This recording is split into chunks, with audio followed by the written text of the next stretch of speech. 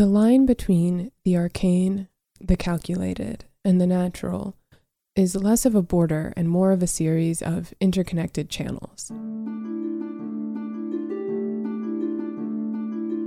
There are distinctions in practice, of course, but all things are fundamentally related. The ability to manipulate the flow of energy spans all of these disciplines.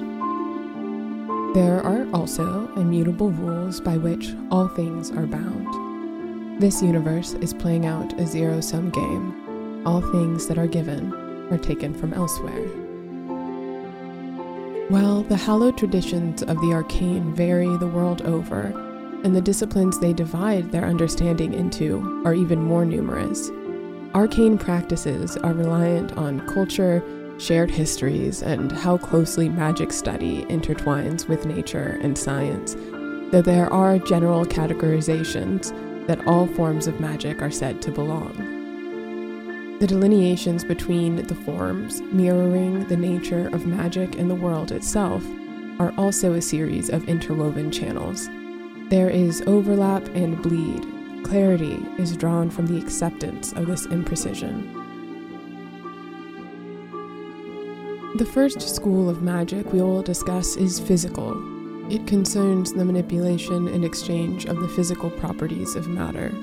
Transmuting ash into gold is an act of physical magic.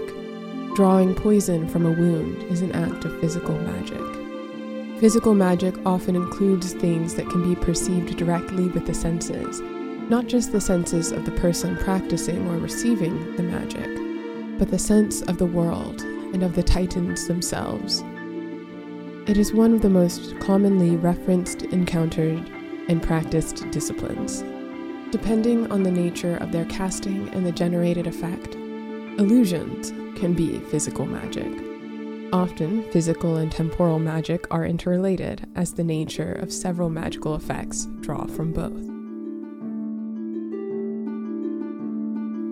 Temporal magic, specifically, concerns bending the general qualities of space and time. Teleportation is a temporal magic. Time travel is, somewhat obviously, also a temporal magic. Summoning creatures relies on temporal magic as they are pulled from one place to another. While traces of temporality are found throughout all the other forms, intense devotion to understanding what binds the fabric of reality together promises incredible power with unpredictable consequences and very high risks.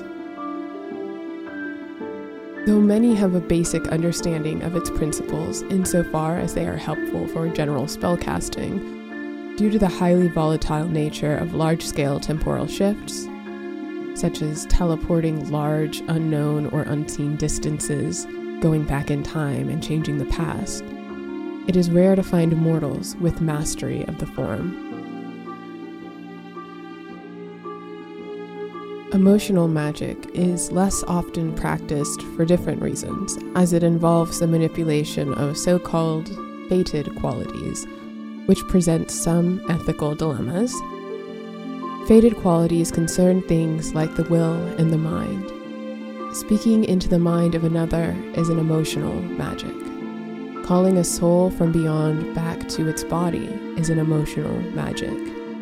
There are those who use such magic to alter their own abilities, granting themselves silver tongues and sharp wit. Others may change memories, charm hearts, change minds.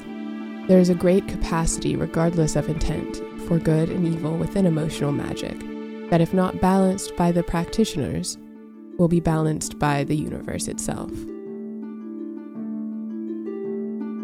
The last area of magical study is contractual magic, perhaps the least well-known among non-mages. Similar to emotional magic, contractual magic is connected to fated qualities, but directly concerns the binding of fates themselves, the balancing of scales. Summoning a demon to fight can be an act of temporal or even physical magic, but the nature of how the demon is called, from where, how long it stays, how it feels, what it knows, what happens when it dies, where it goes, all of those things and more are inscribed in some unspoken contract within the universe. The creation and discovery of runes, sigils, magic words, and components are due to those who have studied this form. While contractual magic is most often put to practical use in the literal creation of magically binding contracts, a deep understanding allows practitioners to develop spells out of impulses, to modify and improve the methodology that others use to interpret their magical domains. In some cases, to influence the spell of another as it is being cast, or at its peak, reworking the nature of how a given spell operates regardless of who casts it. Wielding contractual magic is like using a needle to rework a tapestry, one thread at a time. These 4 areas are the underpinning of magical study throughout the anchored lands and the planes beyond. They are the building blocks of all spells and magical effects, and their understanding shapes all disciplines, both arcane and mundane. Even divine magic is filtered through this lens, though it comes from a different font. Where the arcane becomes the calculated, and where the calculated becomes the natural, is a topic for another discussion. But know that as energy cannot be created, it is thus forever flowing, in, out, and through its many forms.